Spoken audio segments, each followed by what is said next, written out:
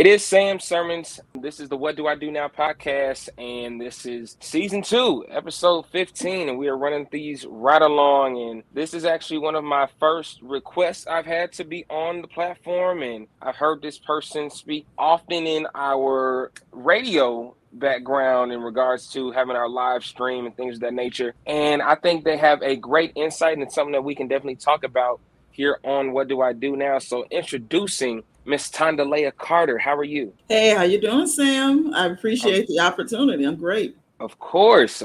And let's just give a quick background of how we know each other. You are an avid listener of Ryan Cameron Uncensored, and Yes. we are on the live every single day. Yes. And, you're very much so engaged in conversations and very opinionated. And what you do as a realtor, no, don't act shocked and surprised now. Oh, everyone has their 2 cents on the RCU crew, so I definitely want to make sure I give them the love that they do when they give me. So getting to understand your career field in commercial realty, how did you get into it? Let's start from the very beginning. Oh, wow. I've been a realtor for 15 years, off and on.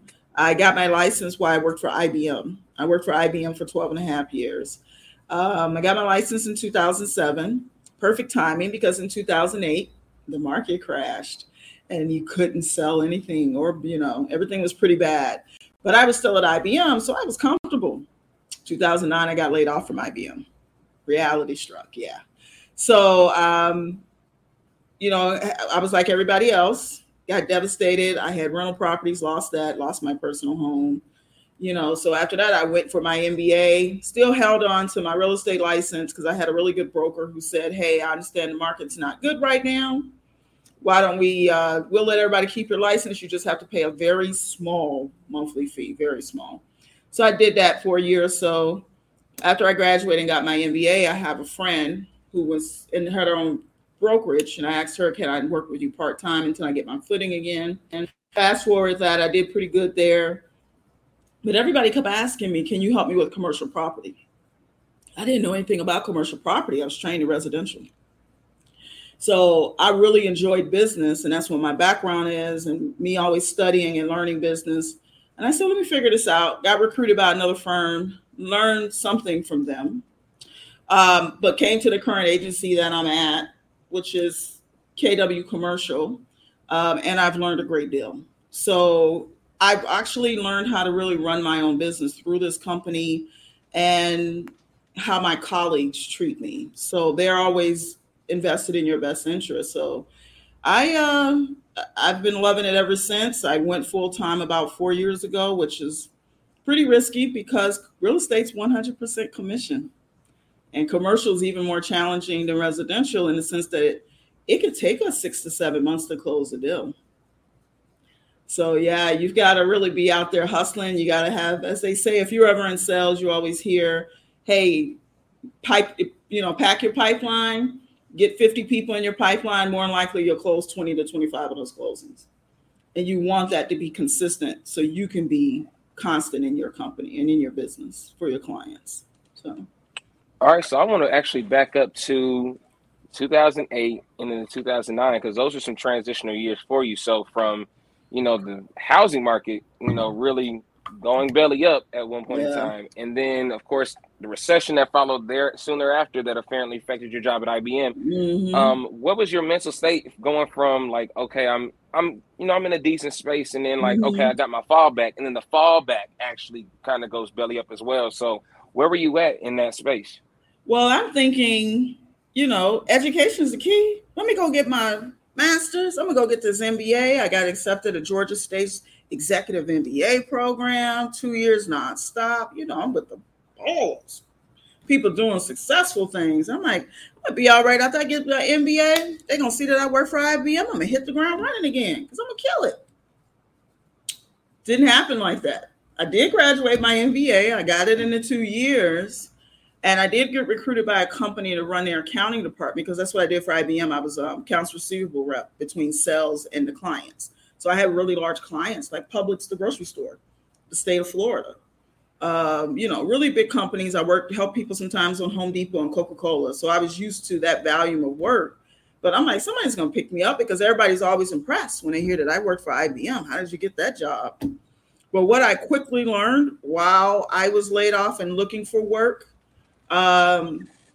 IBM wasn't catching up with the rest of everybody else technology-wise. I know that would surprise people, but when I say I interviewed for you and you'd ask me, well, how well do you know Excel?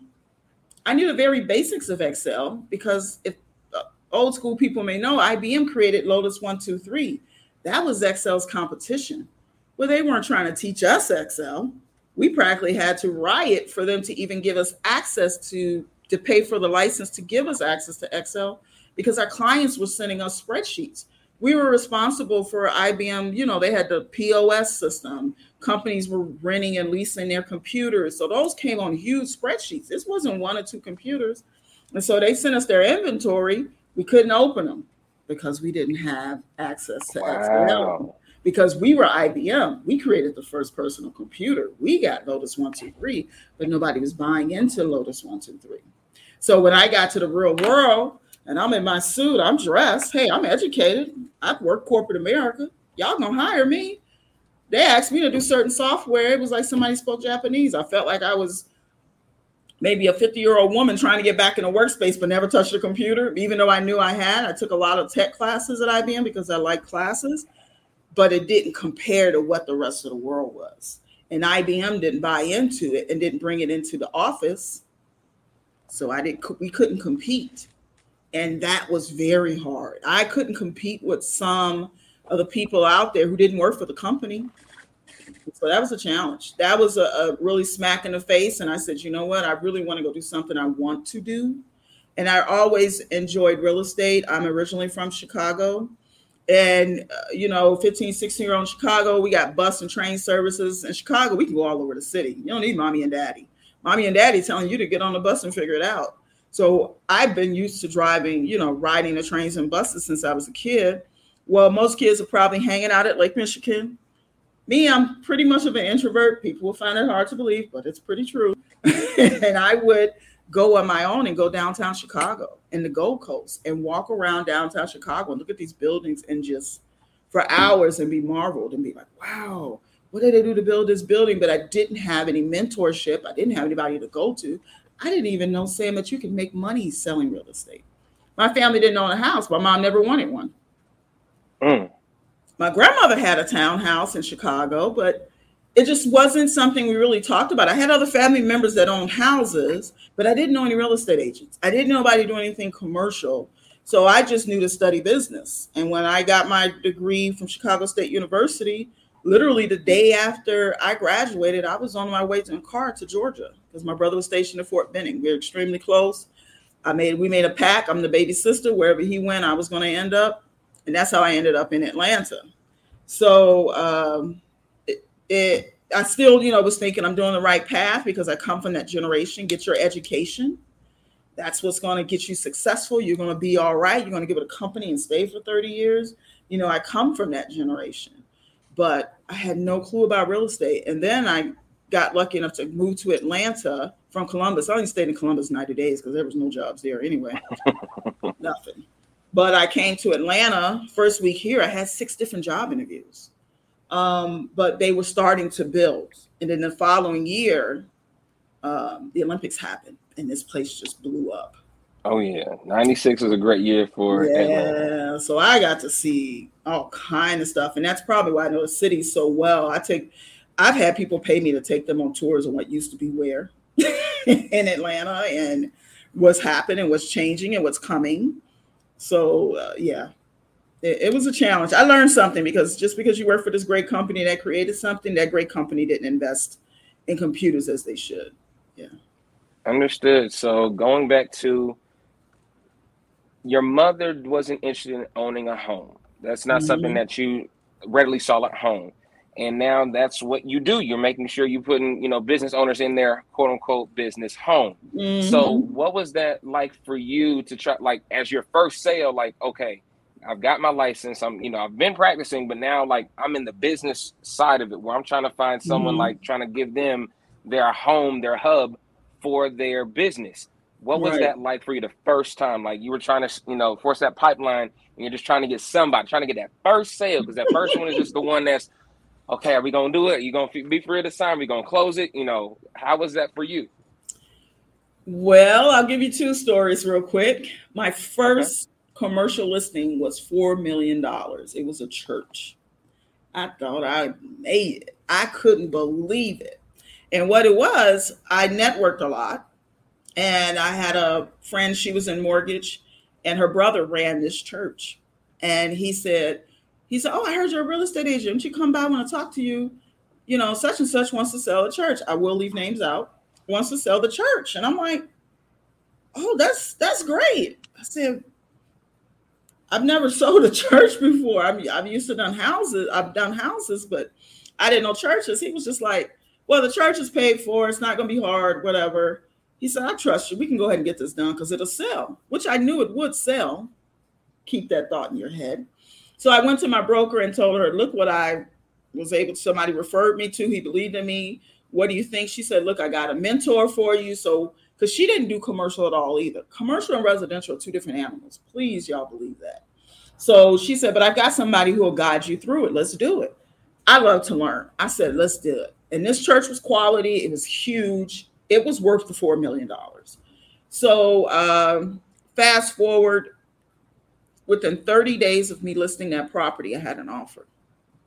I was patting myself on my back. I was like, I did it. I could sell buildings. It was a school in that area of town that wanted to grow. So they need a bigger space. It was like a private alternative type of school. And what we found out is that they wouldn't be able to get a permit, fast forwarding. I'm sorry, I skipped a part. The offer they came with was less than the $4 million, but it was only less by a couple of $100,000. Okay. The gentleman who owned the church wanted $4 million, period. So I went back and they said, fine, we'll give you the $4 million. Fast forward, trying to find out about changing a permit from a church to a school. What would the process be? Bug in our ear told us, and his ear, because he came and told me, the guy who's buying it, he said, look, I'm not going to be able to buy it because that city will not allow a school right here because it would interfere with it was a really nice daycare across the street, but these kids weren't the same age. Let's just say politics played in that one. Didn't want to compete against the mayor's wife. Yeah, boy, I got conversation. And I was like, wow. So we lost that. So we did get interest. We showed it quite a bit of times, but that following year, we just still never got anybody who came through with what they wanted. We had somebody who wanted to turn it into a lab, and they just didn't follow through with the contract and things like that. So we decided to part ways. They ended up getting someone else. It sells in 9 months. And I will tell you this, even the gentleman who hired me to sell the church was kind of not happy with the person who owned it and said, dude, you said you wanted to sell the church. She brought you a buyer. What are we doing? Let's get this done. Because they needed to use that money to help the rest of their business. Because it was the only asset they had that was completely debt free. But it didn't happen. So I was like, wow. And I said, you know what? I'm not going to totally blame myself for that because it really wasn't. It's not anybody's fault. That's just business. And I had to learn that. But I also said, I want to learn more. I said, because that process was a long time. And I wanted to learn more. So that's how I ended up going to that other company. My other one, my first one that really did score was a young lady who had a great mentor, which was her father, who was an entrepreneur. And his business is in the DC, Virginia area. She went to Spelman. She's always wanted to do hair. Her dad said, you want to do hair? You can't do that till you get me a degree. So she ended up at Spelman. She got a degree in economics. Smart girl. So then after she graduated, she hit the ground running. She went to hair school. So she wanted to own her own spot. So dad was cool with that. He told her, this is the first thing you need to do. You need to get a realtor. Somehow she found me. I don't remember how she found me. And we met at my office I was at the time. And I talked to her and I was trying to figure out where she was going with it. Because we have to really interview people to see where are you at. A lot of people see a business and think, I can do that. Let me call a realtor now. Or not. And it doesn't work that way. If you don't understand how business works, it's just really not that easy. So I kind of analyzed her. I said, if you're really serious about this, this is the homework I have for you. And I kept that concept of homework. And we'll talk, I'm sure we'll run into that conversation later, but I gave her homework. I said, finish that business plan that you have. You're not ready to open up something for the next 9 months. So let's get together January of the following year. I said, I'm here to answer any questions. If you see something, let me know. I said, but right now you're just not ready, but you can be. I need you to have money for A. I need you to have money for B. And I said, I'm always here. My number hasn't changed since cell phones came out, to be honest. I've had the same cell phone for years. And I said, hey, I'll always be here. Give me a call. She was all happy. She loved it. Do you notice she actually called me 5 months later because she was ready quicker than she thought? I didn't expect her to call back. You know, it's kind of like, you know, you just don't expect, because some people aren't ready. They just feel like, okay, I'll just find someone else. No, she really stuck to me. Actually just went to her wedding 2 months ago. Weird. I'm like family to her family. Yeah, she's got 2 kids, everything, man. I love my first client to death. Her family really welcomed me with open arms. When she was, I showed her 3 spaces. Her dad was with her, and I tried not to be nervous because her dad's this big entrepreneur. And her dad told her that I was it. She was like, yeah, you got a good one. She knows exactly what he said. You're showing her exactly what she needs. And so with her dad giving me the appraisal that I did all right, she picked one of the 3 spaces, actually. She was open for about 3 to 4 years. She started a family, so she wanted to be a mom. So she just closed the business, which she did with the right, how people should close the business when the lease ends. As she now is living her life with her 2 young children. But she was my first, but I actually got an extra family out of it. I've been to her dad's office in DC because my brother lived up there. And so me and my brother came and met him because I told him I was coming in town. He said, oh yeah, you and your brother come by. And we hung out with him. And second time I was meeting this guy, they treat me like family. So I'm like a little piece of their family. And that's one of the best deals that I've done. And I was proud because I wanted to see her accomplish her dream. But if you really want to open something, I'm there for the ride. It's not, believe it or not, I'm going to say it. It's not always about the money. To me, it's about seeing somebody grow, because guess what? The money's going to come. If you look at every client you have with a dollar bill, you're not going to keep making money because the rest will just flow. So I really love what I do.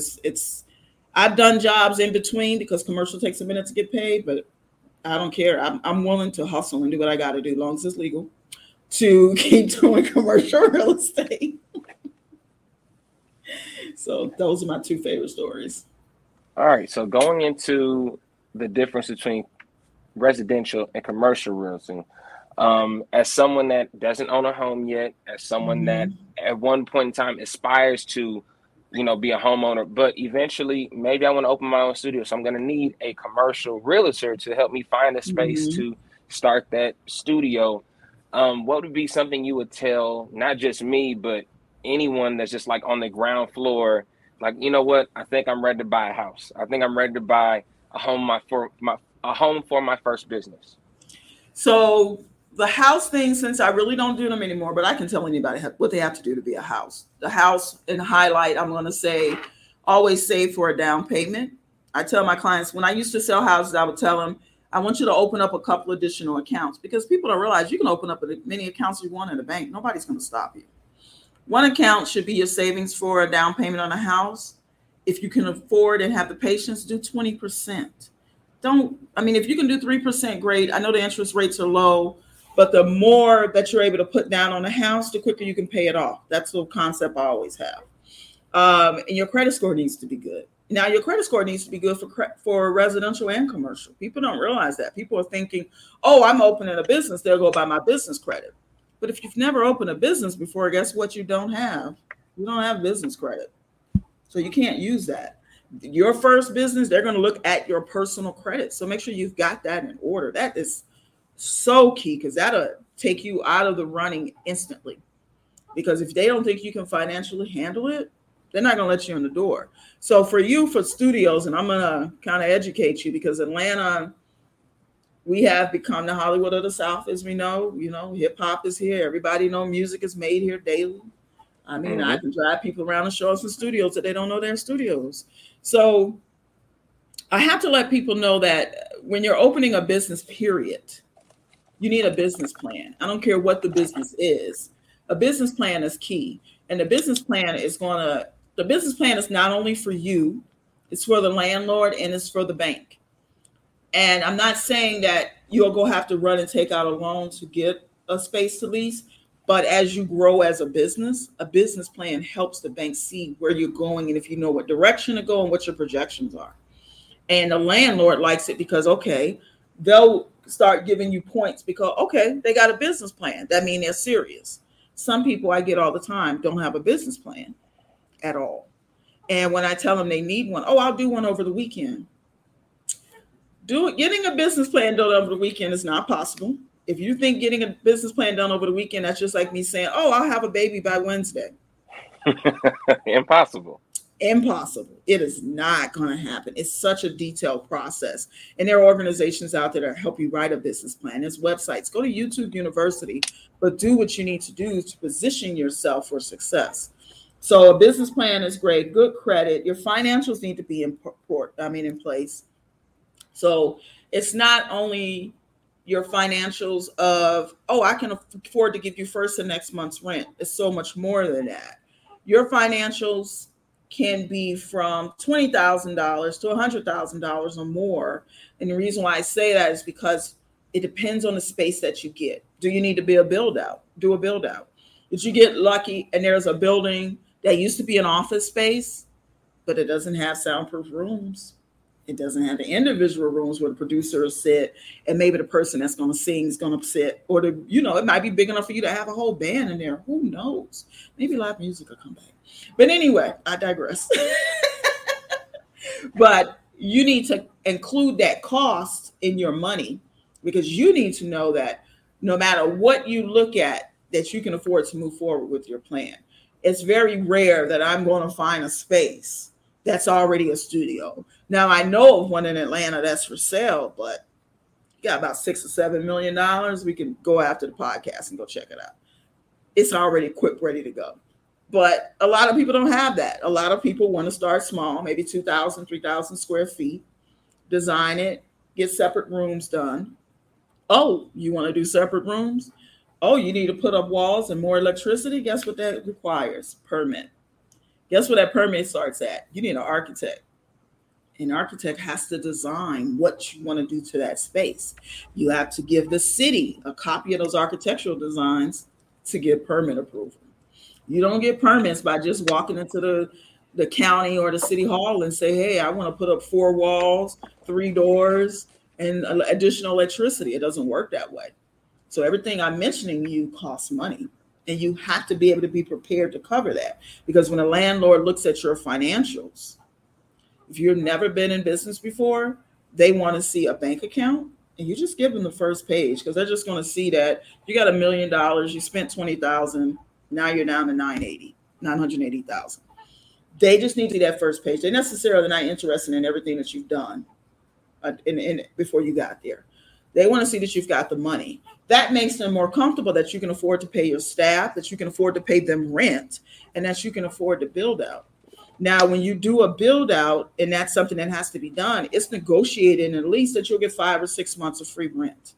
During that time frame is when you build out the space, is when you get your permits, is when you guys hit the ground running. And I stay on my clients. I don't play because I let them know, no, let's get the architect in here before we finish signing stuff. It depends on the landlord. If the landlord will let us come back before he signs the lease, that's fine. And that way we can get the architect in there and he can, get an idea of what the space is going to look like and what he's going to design so he can get that running because permits can take a while and COVID's is taking even longer.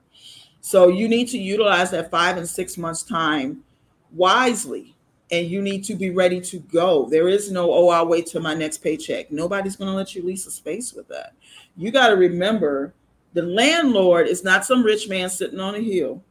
That's just like, I decided to own a building and I don't want any money for it. He's got responsibilities to the bank. Don't be fooled that all these big, beautiful buildings that are going up and these great strip malls that we have and mixed use communities don't have debt on them. That's why they charge a certain amount for the lease. So the bank tells them, we're going to give you $50 million to build this mixed use that's going to have apartments, condos, all this other great stuff. But you have to rent the spaces at this amount, if it's this size, on and on, in order to meet the loan. And a lot of people don't think that. They just think, oh, the landlord's being greedy. No, the landlord's got responsibility. And the minimum lease now in Georgia is 3 years. 5 years will make them even happy. There's nobody really giving you a 1-year lease. And if they are, they're an individually owned space. And the building is not well taken care of. The roof is leaking. You can't get the landlord to answer the phone. Does anybody get the hint of why you don't want to do a 1-year lease? And a 1-year lease, nobody's making any money either. So you have to think that we're all in business together. So let's be considerate that I'm going to approach this like a business deal. This man or woman, whoever, their landlord rep doesn't owe me anything.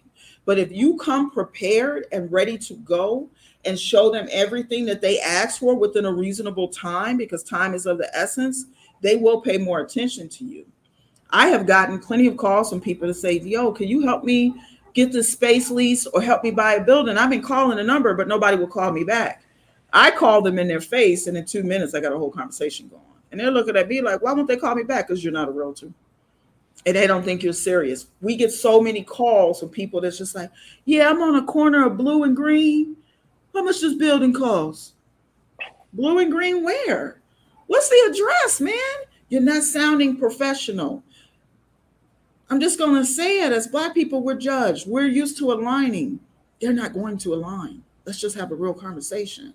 So if you come correct, trust me, they're going to come back. Because I tell my clients all the time, give me all the information I need for you because I got to sell you for us to get to this door. I'm not joking with you. I like to make my clients laugh. So I don't know if you're going to keep this in. But I tell my clients, I got to dance on the pole for you to get you through this door. I need to know all your business. And I have to sell them. And I have to sell, especially if you're new. Now, I've gotten lucky. My business is really picking up, and I got some great clients. I can't share names.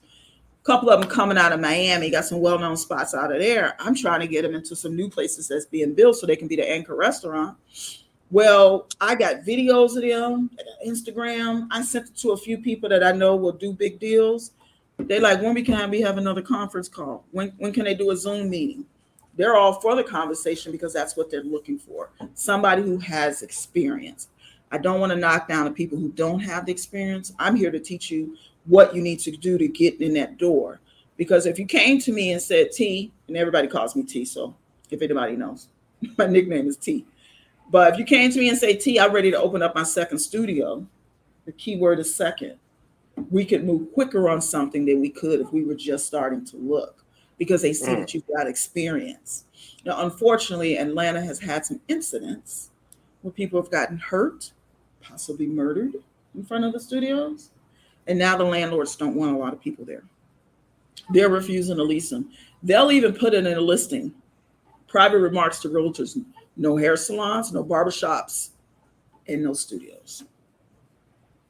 Yeah. That actually didn't surprise me. Yeah, because of the crime. It's been times I couldn't help people find studio space because of that. They don't want to. They're like, no, we don't want it. Yeah. If you go back and check the news and think about some things, that really hurt a lot of people. I've got some people I'm working with now. I'm trying to find a space, and even they will tell you that I'm not wrong. He said, I've gone into the room and tried to tell them, and they're like, nope, they don't want to hear it. And they're like, wow. And they're like, but we just want to film something. Yeah, so it can be a challenge, but I'm very good at preparing my clients. I work with a lot of entrepreneurs. I'm getting more and more experienced business people, but I work with a lot of entrepreneurs because I don't want to turn them away. And I think of alternatives. So let's bring an example that everybody knows, which is Pinky Cole, right? Slutty vegan. She was keeping her food truck up the street from where I lived at. And I used to see it all the time. And I was like, what is a slutty vegan? I didn't know what the hype was at the time. I'm not going to lie. So I looked her up on Instagram and I started seeing all the people following her and all these long lines. And I was like, oh man, that girl ready for a restaurant. I DM'd her. I ain't gonna lie, I slid in the DMs and I said, hey, Pinky, you ready for a restaurant? I'd be happy to help you. Gave a little brief about me. She said, oh, sis, you're just a little too late. I just hired me a commercial realtor. So I said, okay, next time, don't wait so long. That was my fault. But her building herself up before she got to a retail space made it easier for her to get a retail space. Because anybody, believe it or not, landlord reps nowadays ask me for your business plan, whether they have good credit, financials, and what's their social media and your website. You could just have an Instagram, which you do, but you can have an Instagram of just you working with people in the industry. Maybe you're producing and you're maybe doing some songs with them and they're really famous. Mm-hmm. It'll be easier to get you into a space. Just think about it. If you go to Pinky's, when she started, her Instagram had Snoop Dogg in it. It had Neo. It had all the local personalities here from the news people. You know what I'm saying? So Jermaine, everybody was on her Instagram talking about, this is fabulous. Catapulted, the girl's a multi-millionaire now. So yes, you see how the formula is working now in the business. Having that social media presence is great. So I have had, because Pinky was working out of a prep kitchen over here off of Prep ATL. They've got a couple of locations. So that's how she grew. And a lot of restaurants are over there and that's how they grow. So when I get somebody who wants a restaurant, but they're really not financially ready, but they still want to work on their business. Maybe they got a food truck, maybe they're catering, whatever it is. I've taken people to Prep ATL. Or I've told them, maybe you need to look into a ghost kitchen and get your name out there, get your product out there. And that's going to grow your Instagram. That's going to grow your knowledge of business. This is going to grow your following. So when you open a restaurant, it's going to be mad busy. And they're like, oh my gosh, because I'm not mad that I couldn't make payment off of them or get some type of commission. No, let me give you some direction and show you where to go. I'll be here. And a lot of my clients will come back to me because of that. I just helped somebody else get into Prep ATL. Guy I couldn't help before, he called me, T, I need a space. I said, are you looking for Ghost Kitchen? I got connection at Prep ATL. And he was like, let's do it. He's now moved in October 15th. So you tell me what you need. You've been me amazed at who I know and what I could get in, but I need my clients to work with me because I'm out there working for them. Got you. That was very insightful. I definitely want to bring up something that I know that a lot of people have benefited from. I know that a lot of people actually look for foreclosures. What is how is that navigated now, especially in the pandemic? Because I know a lot of people like, hey, I just give up the house, take the L. And some people are like, I'm not going to take the L. I got to, I'm going to go down with the shit. But, there's people that squat. There's so many different avenues you can go about it. But one of my most favorite ones that I love bringing people to when they come to Atlanta is like, I drive them past the Holyfield estate that Rick Ross now lives in. Now, it's valued at $100 million in its heyday.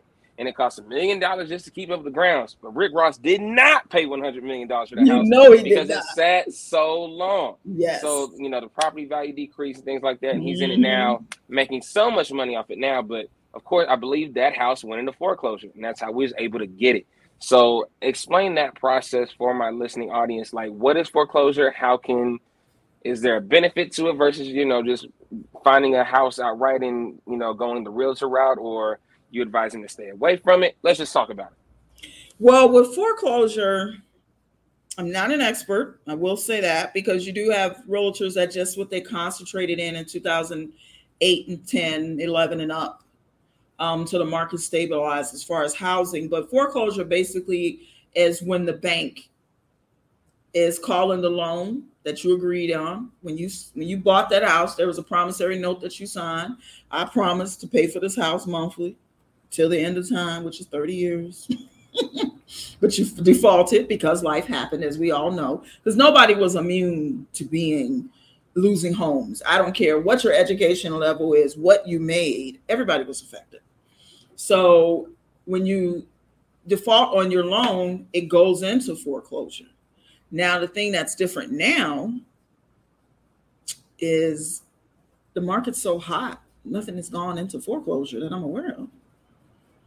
You could tell me right now, T, I got a house over here, I don't know, over here in Alpharetta, 4,000 square feet, but we about to lose it. Can you sell it? Yeah, meet me at the closing table by November 10th, because by the time I put it on the market today, you'll have a contract by Monday. You probably would have had 30 showings by then. So it doesn't have a time to sit on the market and go through what we went through over 10 years ago. Because the market in Atlanta is just that hot. I don't sell houses anymore. I have one client right now. I'm selling his house because he's a long-term client. He won't let anybody else sell it. We got a really great friendship. I put his house on the market Labor Day. I had 3 showings 5 minutes after I pressed live in our system. Before Wednesday hit, we had over 25 showings. Yeah. So by Friday, we were under contract. Yes. That's that why is how quick. Wow. Heck of quick. So when you say you want to get a house right now in this hot market, dude, I'm going to be honest with you. You need to come with some cash. That's what's winning. I'm not even going to lie. People are losing out. Veterans are having a hard time buying homes. And it's not because a veteran is a bad person. You're getting these offers, multiple, and one of them says, we'll give you $300,000 cash for your home. Who are you going with? They're going with the cash 9 times out of 10. Or they're going to go with the conventional loan, which is the next step down from cash, because conventional loans are a really good loan. That means a person's put down like 20-something% on the loan, and they've got money, and it's more favorable. Then you got the FHA loans, and then the VA loans. To be honest, I hate to say that they're all in that order, because I've seen the boards that we have on Facebook with different realtors, and they're like, how are you guys getting your VA people houses? I can't get them anything. Nobody will accept their offers because they don't have to put down as much as everybody else. There, in some people's mind, they want something that's stronger. They want the down payment, the earnest money is higher. Back in the day, you could tell somebody, oh, you can give $1,000 earnest money. That ain't no big deal. When I bought my first townhouse in 2000, I put $500 down. Now I'm seeing earnest money is $10,000, $15,000. They don't want the owners to give them any money towards a house. Just take, they're really making the deal sweeter now to buy houses. And it's good for some and bad for others, because some people, they're just really trying to get their first home, and maybe they want a better neighborhood for their kid, and they don't have $20,000, $15,000 that they can raise it to compete. They may see a house for $300,000, and the next person who came in behind them about to offer $330,000. Well, they can't compete with that. So it's a bit challenging out there in the world from what I've seen. And if I've had people text me at night when I had that house on the market, hey, is it still on the market? I said, excuse me, it's after midnight. And I'm not joking, Sam. Could you not wait until Monday? I've had people call me at 7:30 in the morning and say, hey, I sent you a showing time request, which is a software that's used in the real estate industry to set up showings of people's homes, okay? And you can just press yes or no and schedule times. I sent you a showing time request 10 minutes ago and I didn't get a response. And I looked at my phone. It's 7:30 in the morning. I don't know what you do, but I don't roll over and touch my computer. When I get to the office is when I will push the button. Oh, well, we want to see it at 10:30. That's 3 hours from now. First off, McDonald's still serving breakfast, so I'm going to need you to relax. 10:30 is 10:30, and it is 7:30 right now. I've got time. And you will get in, I promise you. So it's definitely been something interesting. But Atlanta right now is also different than a lot of markets. I tell people what you see on ABC News or NBC Nightly, don't put Atlanta in that conversation, because we are fire hot.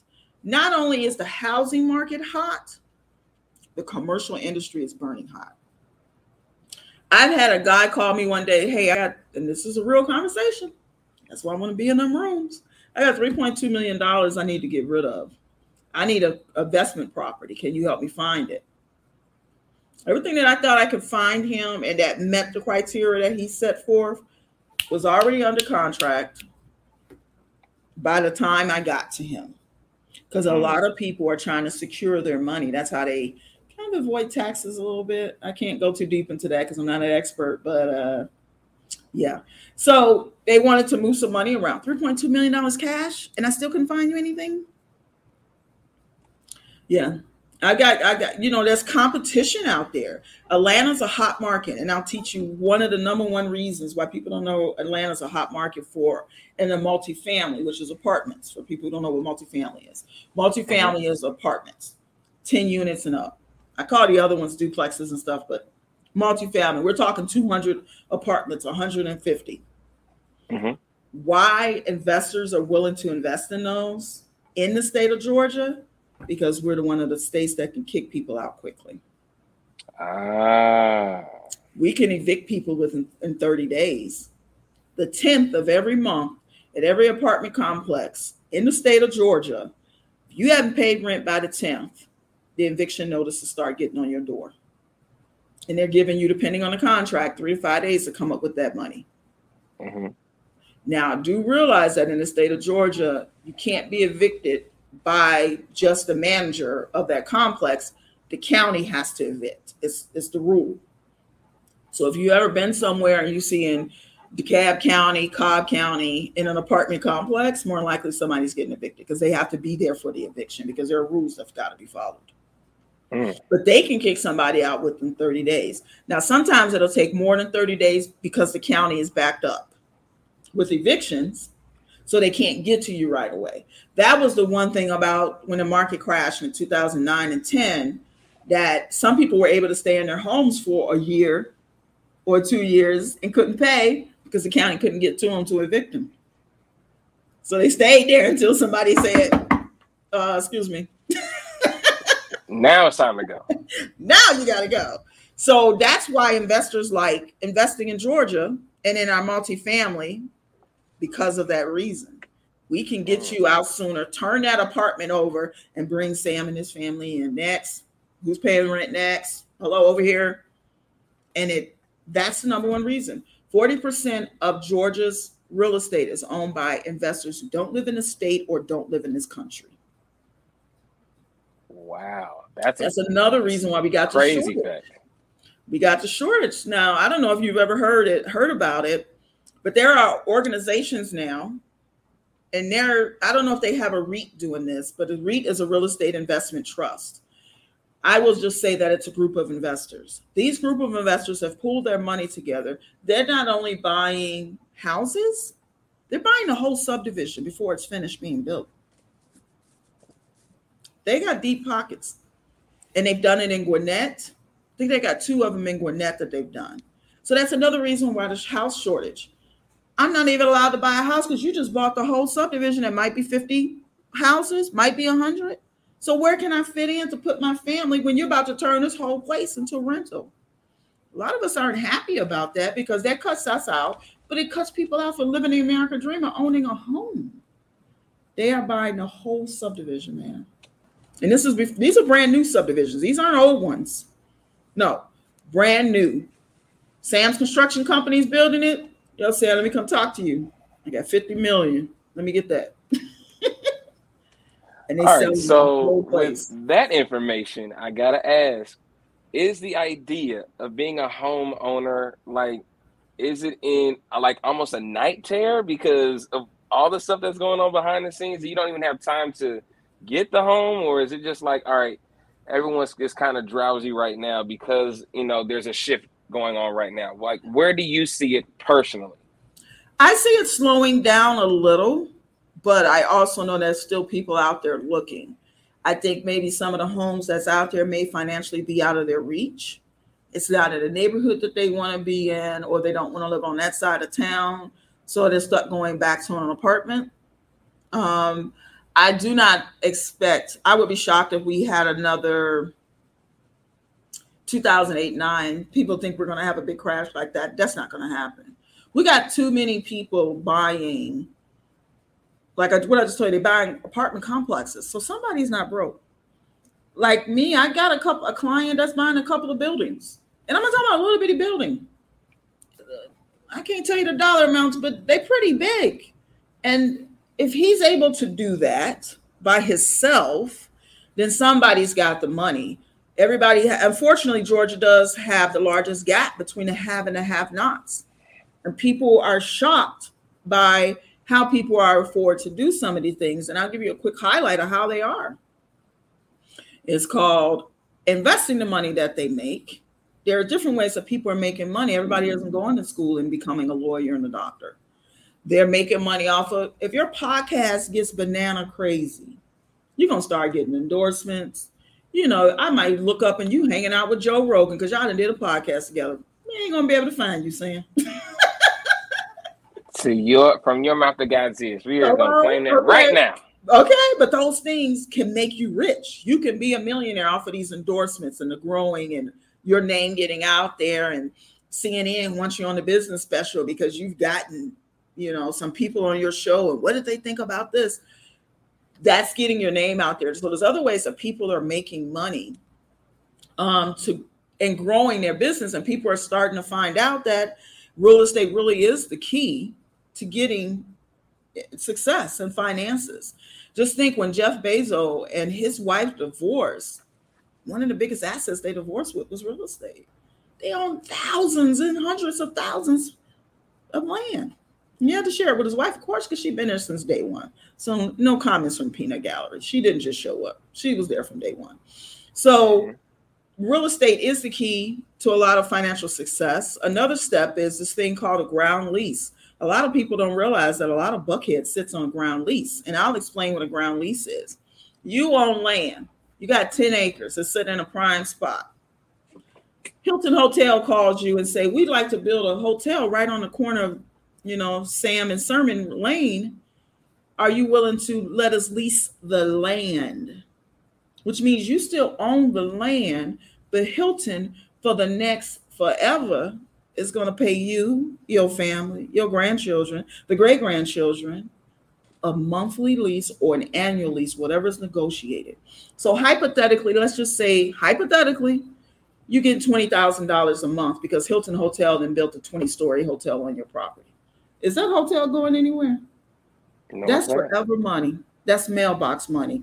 I like to call it Kennedy money. Those are the people that are able to be silly rich, because I know we talked about Holyfield's home, but there's some crazy homes north of Atlanta that I can show you. Heck, in Brookhaven, that I'm going, whoa, where did this come from? And a lot of the wealth can come from real estate, but ground leases could set your family up for life. I had a co-worker, him and his friend own a small half an acre of land, and Bank of America came calling in East Cobb and say, hey, we'd like to build a Bank of America on your property. Are you willing to sell it, or do you want to do a ground lease? And they say, yeah, we're only going to do a ground lease. Bank of America's going to be there for what? 30, 40 years? Minimum. Exactly. So people, and when I meet people that say, oh, I own 20 rental properties. Well, there's nothing wrong with that. That's great. Then I put something else in their ear. Why don't you sell about 10 of them? Especially if you own them outright. Maybe you get a couple of million. Now turn around and put that into a commercial property, because a commercial property that you own, the leases are stronger. Remember back early in the conversation, I said a lease is a minimum of 3 to 5 years. And if you can get a corporate lease that we call like a Dunkin' Donuts, a Krispy Kreme, hell, a Publix, that wants to put their grocery store in that strip mall that you own, once again, Publix ain't going nowhere. That's a better investment that you don't have to turn around and flip the house because maybe you had to evict somebody, or maybe you got to replace the carpet because they didn't believe in not drinking in the middle, you know, all in the bedroom or whatever it was. That's money you got to spend every year.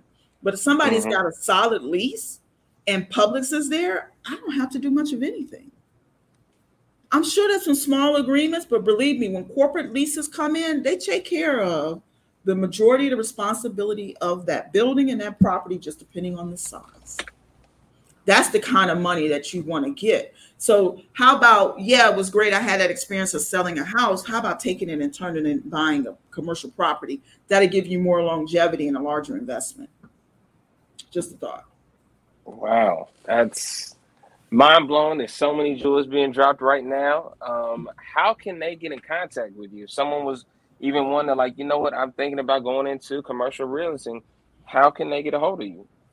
Well, my name's Tondalea Carter, and I'll spell my first name. It's T as in Tom, O-N-D as in David, Aleya at kwcommercial.com.